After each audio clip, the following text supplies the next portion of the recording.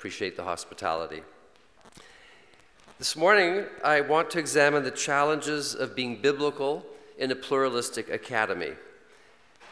And my title itself is pluralistic in that it can be interpreted in at least two ways.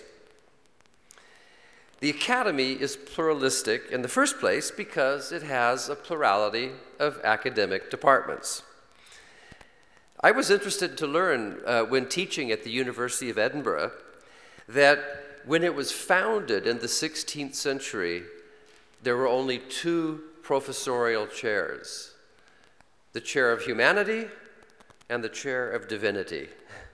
But 400 years later, when I showed up, there were dozens and dozens and dozens of academic specializations. I discovered departments of cognitive epidemiology, parapsychology, biotechnology, molecular plant science, astrobiology, Scottish ethnology, of course, intellectual and environmental history, and I could go on. Now, the Bible, as a document of the university, could in principle be the object of study in multiple departments, and it was. You could take a course in the Bible as English literature, or if you were doing medieval studies, the Bible would be very important. But the usual place to find the study of the Bible, of course, is a department of religion or divinity. But it can show up in ancient Near Eastern studies, modern European history, philosophy, and many other disciplines. But my point is this: as a document of the university, the Bible is subject to whatever methods, disciplinary approaches, or worldview that happens to be à la mode, modern in fashion. Now, by the 19th century, Oxford University, like many others, had indeed become modern. The dominant force across the university was methodological naturalism, where you had to check your faith commitments at the door. Your faith didn't play a role in the doing of your discipline. The classic statement of methodological naturalism, as it pertains to biblical studies, is probably Benjamin Jowett's 1860 lecture on the interpretation of the Bible. Benjamin Jowett was Regius Professor of Greek at Oxford University and a clergyman. His lecture proposed reading the Bible, and this is the phrase he uses, like any other book. Reading the Bible like any other book. And subsequent scholars have obliged. So much so that a recent book by Michael Legaspi is entitled "The Death of Scripture and the Rise of Biblical Studies." And his main point is that in the university, you do not read the Bible as Christian scripture. You read it like any other book. And Legaspi actually talks about the difference between Christian scripture, the canon of the Old and New Testaments considered as the Word of God, and on the other hand, the academic Bible, which is sort of a dead thing that scholars can do autopsies on. Everything changed again with the advent of the postmodern university. Many postmodern biblical scholars have given up the illusion that methodological naturalism is possible or that they could come to the text with neutral objectivity. Postmoderns see the biblical commentary not in terms of serving faith, as in pre-modernity, or even in terms of serving knowledge, as in modernity, but rather as serving one's own interpretive community's will to power. So in the academy today, post-colonial and ideological criticism vie with various forms of historical criticism for bragging rights over who is reading the Bible rightly or justly. As Dorothy might say, "Toto, I have a feeling we're not in 1860 anymore." Now, I have a pet theory, so be gentle with it. I like it. But here it is. My theory is that there is no more telling cultural or intellectual barometer than the way people interpret the Bible. In other words, the Bible is a mirror, not in the sense I was looking at it last night in conversation with James 1, but rather a mirror in whose interpretation we see our passions and our preoccupations. Think about that. Every social trend, every academic fashion eventually shows up in the way people read the Bible and write commentaries.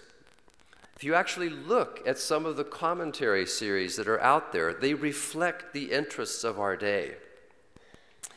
Feminism, postcolonialism, Marxism, the environment, all have their champions in the area of biblical hermeneutics. Now, many of these approaches are helpful to the extent that they call our attention to something as readers that we may not have been aware of in the past. But my theory is that they, first and foremost, mirror cultural concerns and preoccupations, and these may or may not correspond to the interests of the texts themselves or to the intentions of the authors. Now, I could say much more about the Bible as a document of the university, but that was all to say what my paper is not about. I want to spin my title in a different direction, and this morning I want to think about the role of biblical authority in a multidisciplinary university. In other words, I want to ask the question, how can Christian scholars be biblical in disciplines other than biblical studies? That's the question I want to think about in the context of our conference on worldview. So I'm now at my working hypothesis under point 1.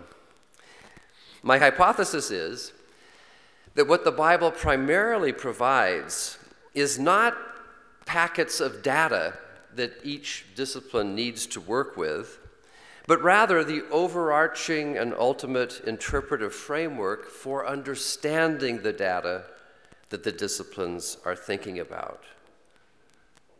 The overarching framework for understanding scientific data. Social imaginary, meet intellectual imaginary. That's what I want to talk about this morning. So one of the most important strategies for reclaiming the university for Jesus Christ is to make his story the control story for our thinking about ultimate reality and every aspect of reality. This does not mean that biblical scholars and theologians get to lord it over all the other academic disciplines. It's rather that the Christian worldview is what holds a university curriculum together and makes it unified rather than diversified. So theology, as I see it, is not so much the queen of the sciences, but, to continue the chess metaphor, the bishop that works and moves laterally across the disciplinary ranks, making interdisciplinary connections. The task of theology in a university is to claim that Jesus Christ is Lord, and then to suggest and proclaim that this claim is determinative for everything Christian scholars do. Let me explain point B now, the triune economy of light. There is a unity that undergirds disciplinary plurality. And here I'm going to draw on a 13th century theologian, Saint Bonaventure, and his treatise on the reduction of the arts to theology. On the reduction of the arts to theology. This is his attempt to do Christian worldview thinking in the context of a 13th century university. And he wants to be biblical, and he begins by citing James 1:17. Every good and perfect gift is from above, coming down from the Father of lights. Every good and perfect gift is from above, coming down from the Father of lights. His treatise is an exposition of that verse as a kind of rallying call to the university. Because for Bonaventure, the intellect is itself God's outstanding gift to creatures. And all forms of knowledge have one overarching purpose, and that is to lead us back to God, the giver of light and the giver of all good gifts. So the word reduction in his title, on the reduction of the arts to theology, that might worry us, and rightly so. But I need to say that it doesn't mean what we often mean by reductionism. It actually is a translation, I guess a literal translation from the Latin term reducere, to lead back. So the title could be translated on leading back the arts to theology. You see, intelligence comes from God and leads back to God. Or that's Bonaventure's thesis. That's what ought to happen. And so, light comes from God, illumines us, and we need to remember what the source of light is. So Bonaventure's reduction is all about following the light we see in the university, across the disciplines, following that light back to its ultimate source. Every good and perfect gift is from above, coming down from the Father of lights. So the light we have in any discipline, whatever light there is, should be able to be traced back to its source in God. I think that's an inspiring vision for a Christian university.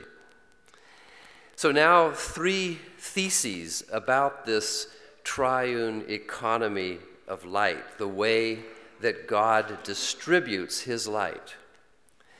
So the one God is the eternal life of Father, Son, and Spirit. And Father, Son, and Spirit have perfect communion in and of themselves. Their life is a life of communication. They're making all things common. That's what communication is. God enjoys perfect light and life in himself, but in love, God decided to communicate some of his light and goodness to creation. This is so important, you see, because the universe is neither self-starting, self-sustaining, or self-explanatory. The universe is wholly dependent upon God. God is the ground of everything that is. The universe is contingent. It didn't have to be. It's a free creation. It could have been different. And just because it is contingent, we now have to pay attention to the way it actually is, to trace back the goodness in it to its creator.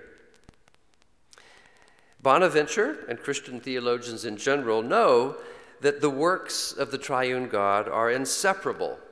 That is, everything God does is the joint work of all 3 persons. God spoke the universe into being, but the Spirit was hovering over the waters.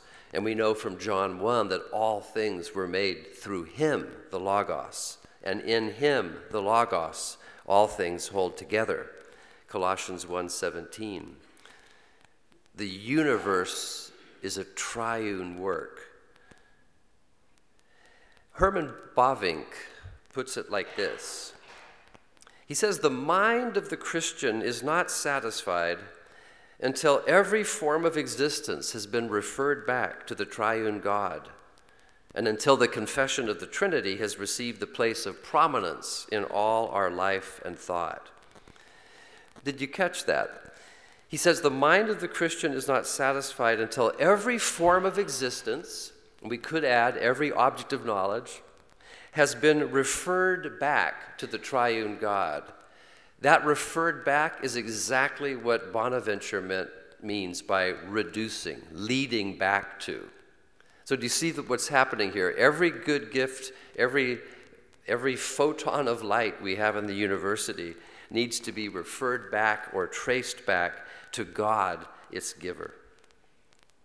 So if we're to practice what Bavinck preached, then we have to see knowledge, like everything else, as part of the biblical story.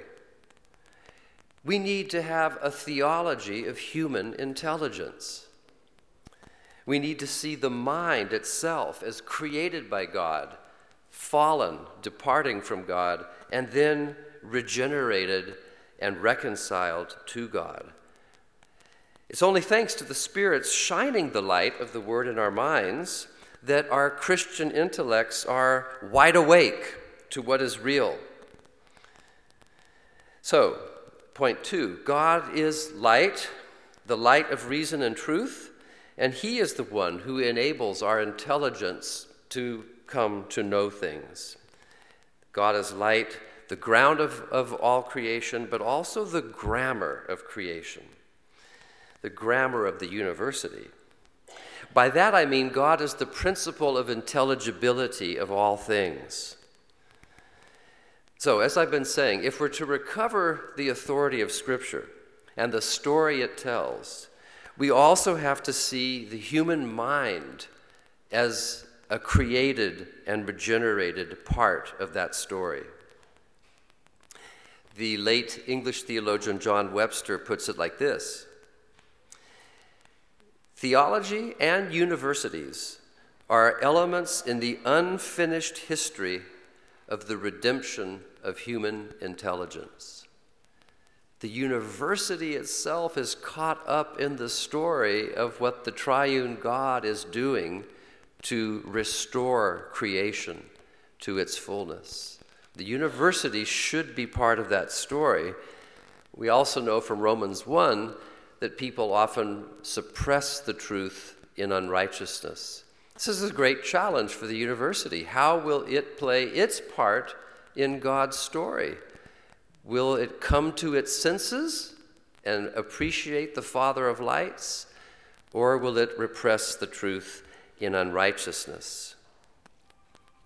God is light, 1 John 1, verse 5.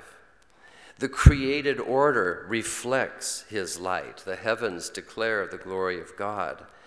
Yet sinful hearts are lost in darkness. Hosea 4:1 says, "There is no faithfulness or steadfast love, and no knowledge of God in the land." How can we know other things rightly if we're blind to the ground and grammar of the universe? But thanks be to God, who in His mercy has communicated His goodness and light to a darkened world. The psalmist says, "In your light we see light." Psalm 36:9. And again, all three persons, Father, Son, and Spirit, are involved in this economy of light. Economy meaning household order, what God does to put His house, creation, into right order. The economy is the work of the triune God to put His house into right order. Again, this is a triune economy. All three persons of the Trinity are involved in this work of distributing light to creation. Paul tells us in 1 Timothy 6:16 that the Father dwells in unapproachable light. And yet the gospel is the story of Him sending His Son, who is the true light, into the world. John 1:9. The Nicene Creed picks up on this language and identifies the Son as light of light, very God of very God. John 8:12 identifies Jesus, and He says this about Himself: "I am the light of the world." Those who come to know Jesus are transferred into the kingdom of light.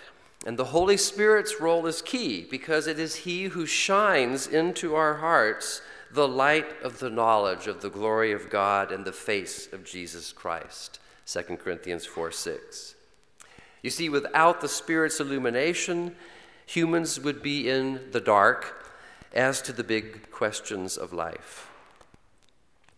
I have a stamp, a postage stamp. I don't know what year it was issued by the United States, and there's a flame. I think it's a dollar stamp, so it's an important one. But the caption is, "The light of reason." The light of reason. And secularists maintain that human reason supplies its own light. Christians have to disagree here. As I've said, sinners repress the truth in unrighteousness. Every good and perfect gift, every glimmer of light is a gift from the Father of lights. Point 3, God wants us, students, scholars, people in the university, God wants us to be lights, people who can receive the light and pass the light on. Again, the light being knowledge. Knowledge, it's been said, is power, and knowledge can be used for good or evil. This is important for being biblical in the university, because the university exists not simply to dispense knowledge or to get as much of it as we can, but to cultivate the right use of knowledge. So I think Christian academics have to do more than learn things. We're to teach students, but that involves more than informing them. University education is also about formation, turning people into the kind of people who know what to do with the knowledge they acquire. How do we use knowledge to edify others and glorify God? I believe, with Erasmus and many others, that the renewal of education is a vital condition to the renewal of society. I also believe, though, that the key to renewing education is orienting it to wisdom. And this requires the study of Scripture and the fear of the Lord, and our indwelling the intellectual imaginary of Scripture, the worldview it communicates. Wisdom and understanding are first cousins. We get understanding when we're able to see how things fit together into larger wholes, the big picture. And faith enables this understanding by pointing us towards the whole in whom all things consist. It's this story I've been talking about of what God is doing in Christ to renew all things.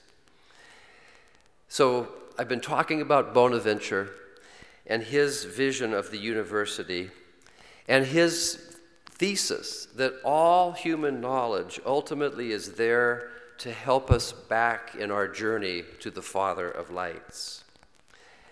And then point C, Scripture too is a graciously given ingredient in this economy of light.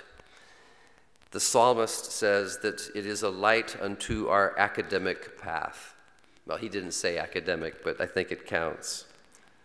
Scripture alone is the divinely authorized account of what God is doing in the world.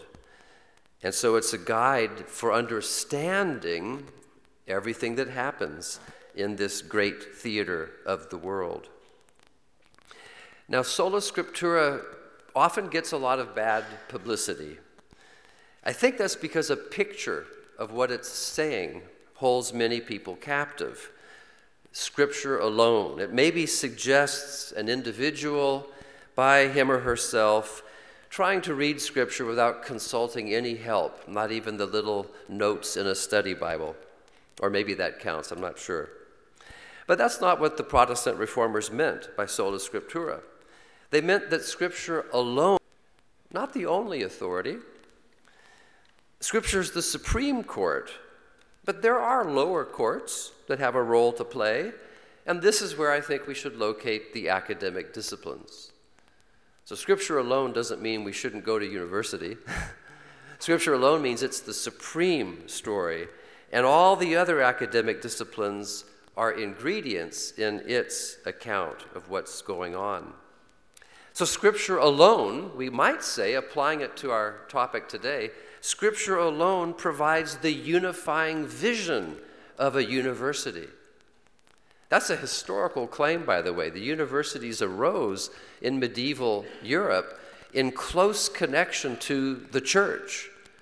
People were coming to study with masters of their topics, and the university arose out of the cathedral school. This is documented history. So I think that's fascinating. Is there another possibility for a unifying center of a university other than Scripture? So I think it's an important question for us today.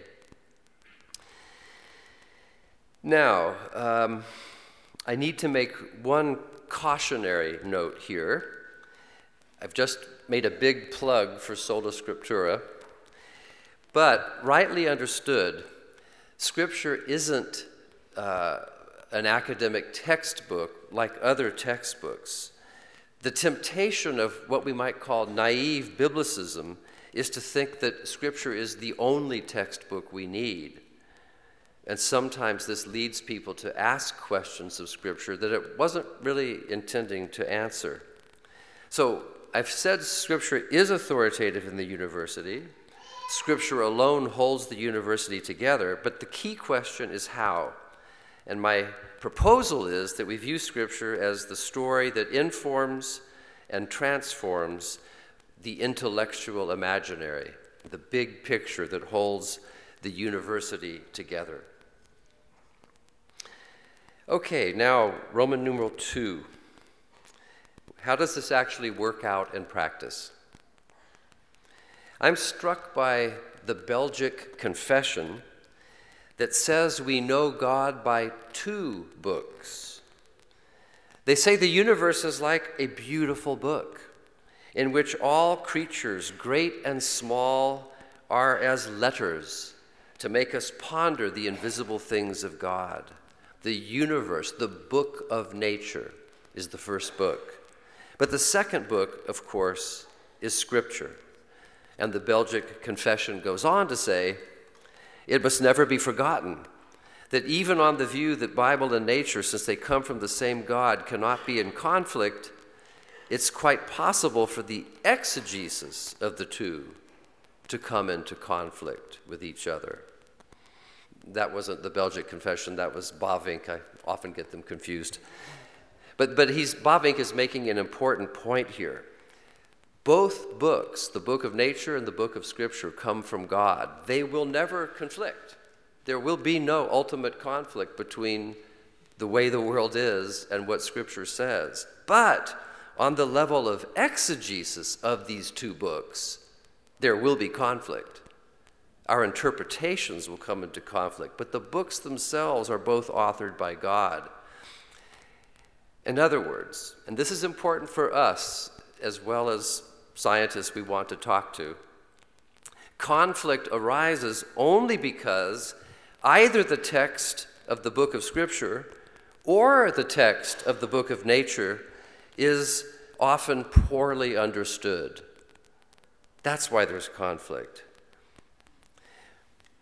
Again, what this means is that being people of intellectual virtue, people who take our time and aren't hasty and careless, but really pay attention and prayerfully attend to what is there, having these intellectual virtues is just as important in the natural sciences as in the biblical studies departments and everywhere in the university. As we read in the book of Proverbs, pride goes before reductionism. That's not quite what it says, but reductionism is a kind of pride. It's the prideful belief that your way of looking at things or your discipline alone gets to the heart of the matter. So don't confuse what Bonaventure means by reduction, which means leading back, to reductionism, which means shrinking down knowledge and reality to what your discipline or what your theory can see. That's a very different prospect. Bad reductionism is a myopic tendency to explain complex phenomenon in terms of one theory only. It's a massive simplification that really distorts reality. I keep quoting scripture the wrong way. Let me do it again. Little children, keep yourselves from reductionism. Now, reductionism can go both ways. A physicist may say there's no soul because he reduces reality to matter in motion. But a theologian would be wrong not to pay attention to what the physicist says. If we denied matter in motion, we fall prey to one of the oldest heresies of the book, Gnosticism, that thinks that all of material reality is the source of evil. We need to make sure that we are good exegetes as well as the scientists. Point 2 under A, one of the causes of apparent conflict between the biblical story and the natural sciences is a failure to distinguish physics from metaphysics, or science from scientism. You see, many people today in our culture think that just because science has proven so successful instrumentally, again, I was reminded in this film, First Man, of how amazing it is to calculate everything you need to know to get someone onto the moon. That is an amazing feat. And we're going to celebrate the 50th anniversary of the moon landing next year. It's amazing that we sent someone to the moon.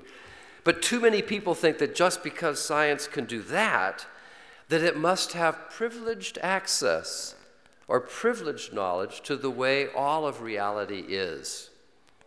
That's a false inference. That's a fallacy. No amount of physics can establish a metaphysical proposition. No amount of physics can establish a metaphysical proposition. And metaphysics is the study of ultimate reality. No amount of study of matter in motion can give you the authority to declare what ultimate reality is. They pertain to different orders of discourse and different orders of being. To think that physics can establish a metaphysical conclusion is to commit the worst intellectual error of all. It's a category mistake and a fallacy. So just because you're a scientist who can send someone to the moon, it doesn't give you the authority to say all reality is matter in motion. Materialist naturalism, the idea that all there is physical stuff, that's a faith. Science can't prove that. It's a faith, or you might say it's a cleverly devised myth, cleverly disguised as science. And that's what I mean by scientism, the ideology that believes that science is omnicompetent. I want to give science its due. I respect science. Again, put someone on the moon. But that doesn't mean it's omnicompetent. And this is one of the most tempting reductionisms of our time, the idea that we can reduce metaphysics to physics. Now some thoughts about the human sciences. Because, to be honest, most of the conflict today between Christian faith and science, or a secular university, is not over the natural sciences, it's over us. The nature of human being is where a lot of the real action is these days. So we need biblical wisdom in order to understand what we are as human creatures.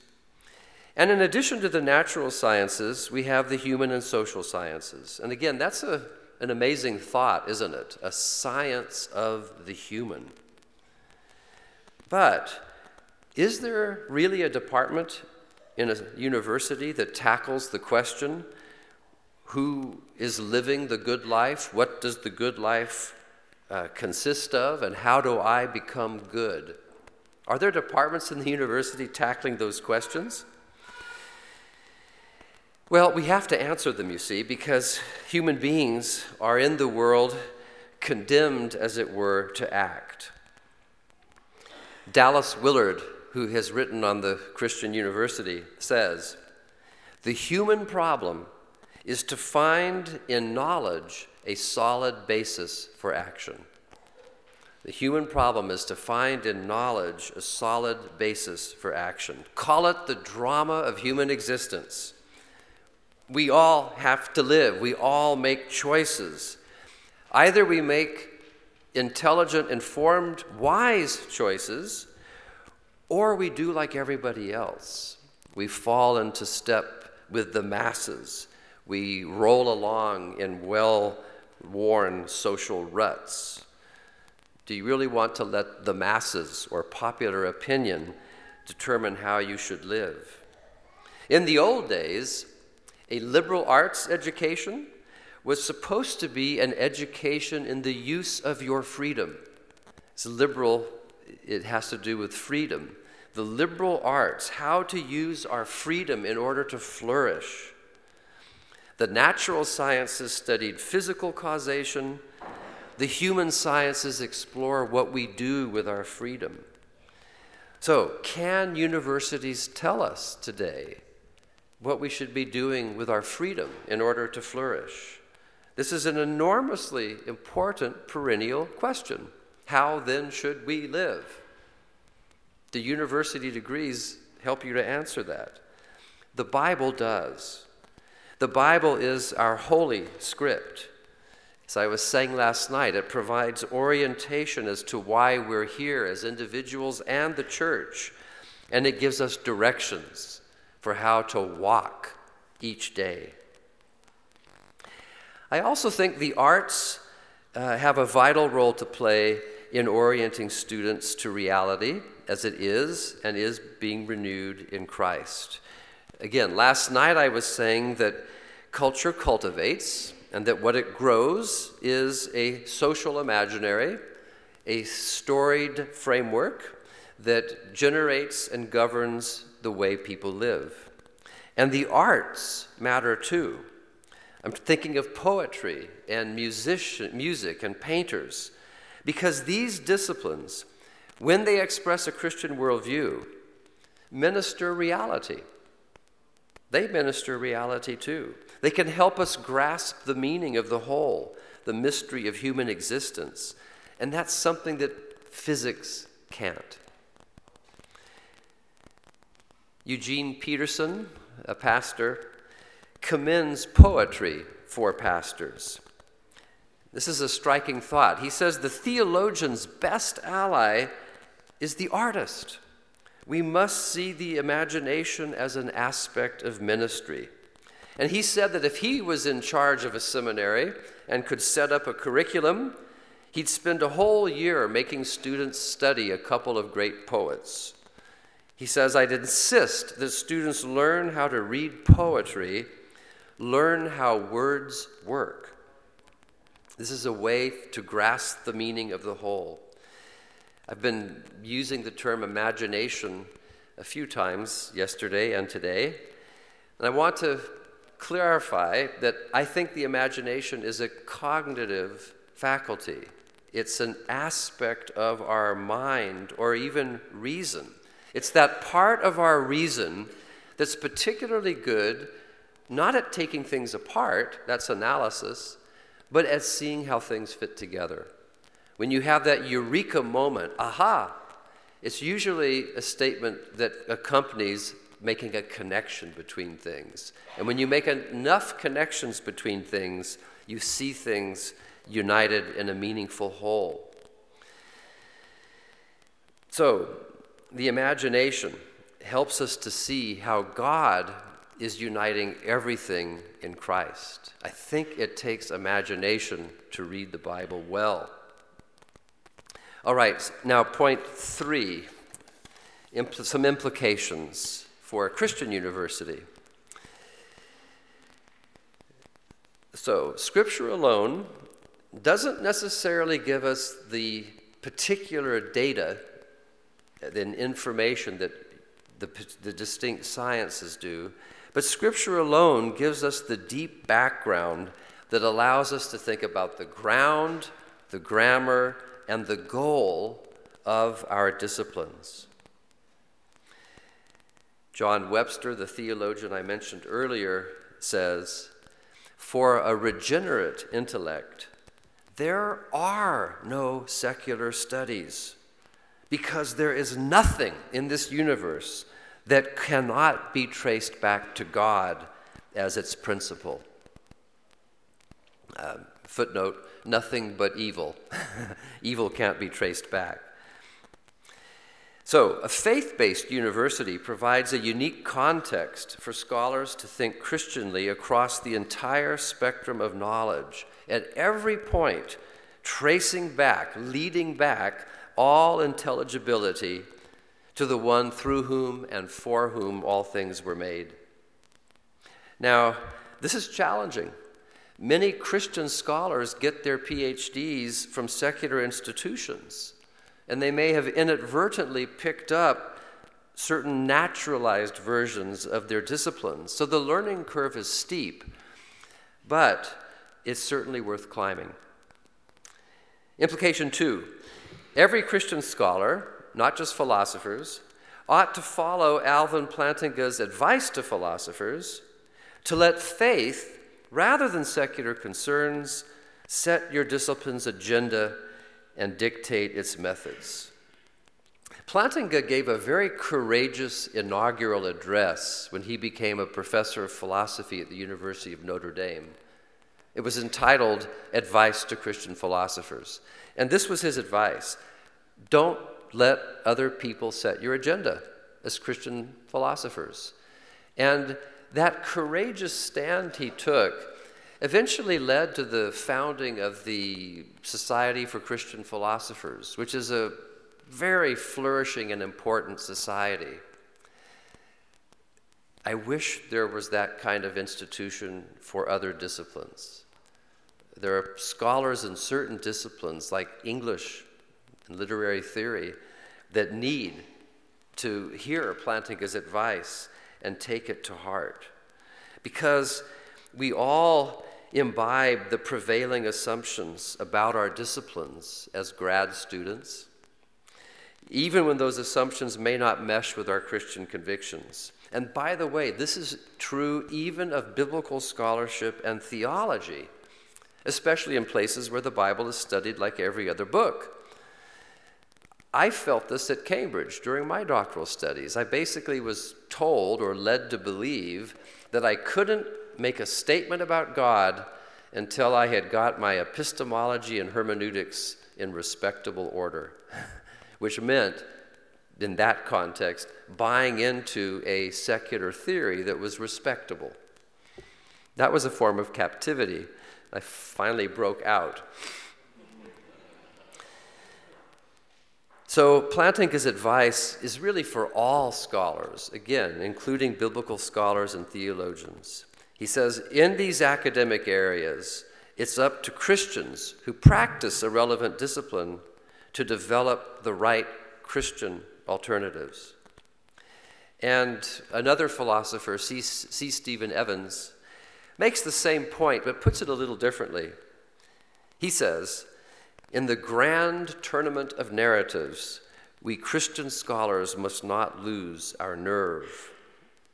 And then one more person who's written a lot on Christian worldview and the university, Craig Bartholomew, he puts it this way: Christian scholarship must insist on doing its work in Christ and should not make the mistake of yielding the epistemic foundations and only then trying to reach Christian conclusions from alien starting points. It's like being in a boxing match with one hand behind your back. Implication 3. Radically Christian scholarship requires persons whose minds and hearts have been reformed by God's word and renewed by God's Spirit. Disciples prepared to follow Christ where he leads in the disciplines. This is radical stuff. Radical both because it gets to the root of reality to Christ through whom all things were made, but radical also because those who get to that root will often find themselves going against the flow of academic fashion. In other words, we have to think of ourselves as scholars, as disciples in the disciplines. Disciples in one's discipline. And that means if we're going to be a disciple in the discipline, we have to understand both what has happened in Christ and how to bear witness to that in the context of our respective disciplines. And then we also have to be willing to stake, if not our lives, at least our reputations, on bearing witness to that. But when we do, like Plantinga, God can use that. He can use witnesses. We need a great cloud of witnesses in the academy. It's as if the chief character in the drama, our Lord Jesus Christ, is calling us up onto the stage of the academy and telling us, this is your part. You're a disciple in your discipline. Play it to the glory of God. And this is the privilege of being a Christian scholar in a Christian university. You get to work with others who are trying to work out, what does discipleship look like in my discipline? And again, I want to suggest that this applies to seminary disciplines as well. I don't think we should read the Bible just like any other book. At least that shouldn't be the end of the story. There's some continuities and discontinuities. Implication 4. Christian universities must not simply teach the content of a subject, but train students to bear true witness to it. And this again hits the emphasis on formation. And this requires theological competence. You have to know the God of the gospel and the gospel of God. But it also requires, yet again, the intellectual virtues. Let me just say a little more about an intellectual virtue here. You probably hear about virtues in connection with morality, habits of doing ethical things. A virtuous person is the person who will do the right thing.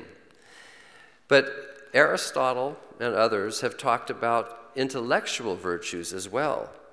An intellectual virtue is when you do the right thing in your mind. Or even better, it's when you're the kind of person who will live out the life of the mind in excellent ways. Unfortunately, it's easier to understand the intellectual vices. An intellectual vice is a habit of mind that if you are in this habit, you will be led away from the truth. If you're an impatient person and don't have the time to do thorough research, that's an intellectual vice, intellectual impatience, and it's likely to lead you away from the truth. And unfortunately, because there are people in the academy, there are intellectual vices. There's dishonesty, stubbornness, carelessness, and, most devastating of all, pride that I've already mentioned, the pride that leads to reductionism. So I believe that as Christian scholars, yes, the content of our witness matters tremendously. We must bear witness to the truth of the gospel. But the manner of our witness, the way we bear witness, also matters. And we, Christian scholars, should display all the intellectual virtues and more. Because in addition to honesty and clarity and patience, we need to display humility. That's a distinctly Christian virtue. And charity. Charity to others, which means putting the best possible interpretation on what someone says instead of the worst. Because that's what I would want someone to do to me. I'd like you to do that this morning, actually. So we're teaching content, But in the way we do scholarship, we're teaching character, the intellectual virtues. Well, let me bring this session to a conclusion then by summing up some things I've said. We talked about the two books, the book of nature and the book of Scripture. And I want to draw an analogy between them. Just as the biblical text is composed of letters and words and paragraphs and different kinds of books, so the book of nature, physical reality, is composed of reality at different levels, small scale, mid-scale, large scale. And here's the key point. No one level of the universe is more real than another. In other words, we can analyze words in Scripture, we can analyze sentences, we can analyze paragraphs, and we can get really good at analyzing these different levels, but they all fit together. So I suggest does the book of nature. Dallas Willard shrewdly says that there's no department of reality in a university. That doesn't mean that departments don't make assumptions about reality. It just means they don't give justification for those assumptions. And I've already talked about how metaphysics can be confused with physics. Well, I've already said as well that reductionism is the sin of the university. We don't want to reduce reality in the bad sense of thinking that only our level, only the thing we study, gets to the heart of what is really real. We need to make sure we don't fall prey to that. We also need to call that out. It's an illegitimate move. The idea that everything is a matter of matter and motion is reductionist in the bad sense. But it's not only in physics. I know I've picked on the physicists this morning, so let me pick on somebody else. Edmund Wilson was the father of sociobiology, fairly new discipline. It's been around for a few decades. Sociobiology is the attempt to explain social behavior in biological terms. This is a classic example of disciplinary pride. Edmund Wilson, his real specialty is the study of ants, insects. Can you imagine that? His study of ants and the social behavior of ants is the template for him then to suggest that all human social behavior can ultimately be explained in terms of biology. In other words, he's reducing everything to biology. It's not just the physicists. I agree with a British philosopher of science, Arthur Peacock, and a theologian, Tom Torrance, and lots of other people who say that God has created his book, created reality, with many levels to it. There's a hierarchy. The higher levels of reality depend upon the lower levels, but you can't explain a higher level of reality in terms of the lower levels. So you and I, we're social beings, but we're also biological beings. The different sciences study different levels of our reality. What's wrong is trying to reduce everything to one level. The book of nature is complex. And when science does its work right, it should help us appreciate the marvelous way in which God has created us. It's the handiwork of the all-wise author.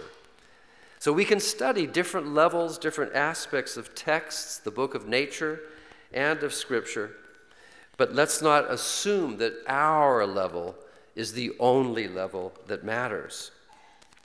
Just as there is one body, many members in the church, so there is one university with many departments. And then point B. Here in the States, there's tremendous pressure for theology to become religious studies. I don't know if you've noticed this, but unless it's a Christian university, most universities handle what's called theology in departments of religious studies. Why is that? It's a form of reductionism. what we believe is a reality, God, secular universities reduce to anthropology. The study of religion is the study of human beings and their religious behavior. So this is a flagrant example of reductionism in most of our universities. Now, Scotland was different, which is why I got to teach real theology there. The University of Edinburgh and the other ancient universities in Scotland are secular universities, but they're also the places that train ministers for the Church of Scotland. So theology had a place in the Scottish University where we trained ministers, but that didn't mean theology was respected by the other departments necessarily. So there's pressure there as well. But I learned there that theologians should never back down when the topic of discussion is reality. Reality is what Christian theology is all about. There's contested claims as to what is most real, but I believe the task of Christian theology is to say what is in the created order and what is in Jesus Christ, the new created order. The fact of the matter is that God was in Christ reconciling the world to himself. In Christ. What is in Christ? I love that phrase because what is the phrase metaphysics uses to talk about reality. What is? But Christians need to say what is in Christ. And what there is in Christ is the fullness of deity, true God of true God. The fullness of humanity, true humanity, is in Christ. And the reconciliation of God and humanity is in Christ. God was in Christ reconciling the world to himself. Everything we need to say about God, the world, and ourselves, and the reconciliation is in Christ. I think statements about reality that don't take the person and work of Christ into consideration are abstractions. Neither the world or anything else, that is, nothing in the natural world or social world, ultimately has intelligibility apart from Christ. He is the ground, grammar, and goal of the universe and of the university. And then the last point. Being biblical in the academy is ultimately a matter not simply of apprehending, but of living out our knowledge of reality in Christ. Lived knowledge is another way of speaking of wisdom. And as we know from the Proverbs, wisdom, its price is beyond rubies. It's the price of tuition.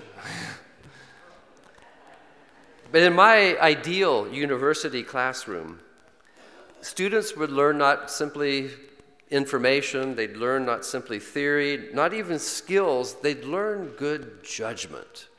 Good judgment, the ability to know what to do with the knowledge that we have, the ability to do and to choose what is good and true and beautiful, which is another way of saying the ability to judge what is fitting to the story of what God is doing in Christ.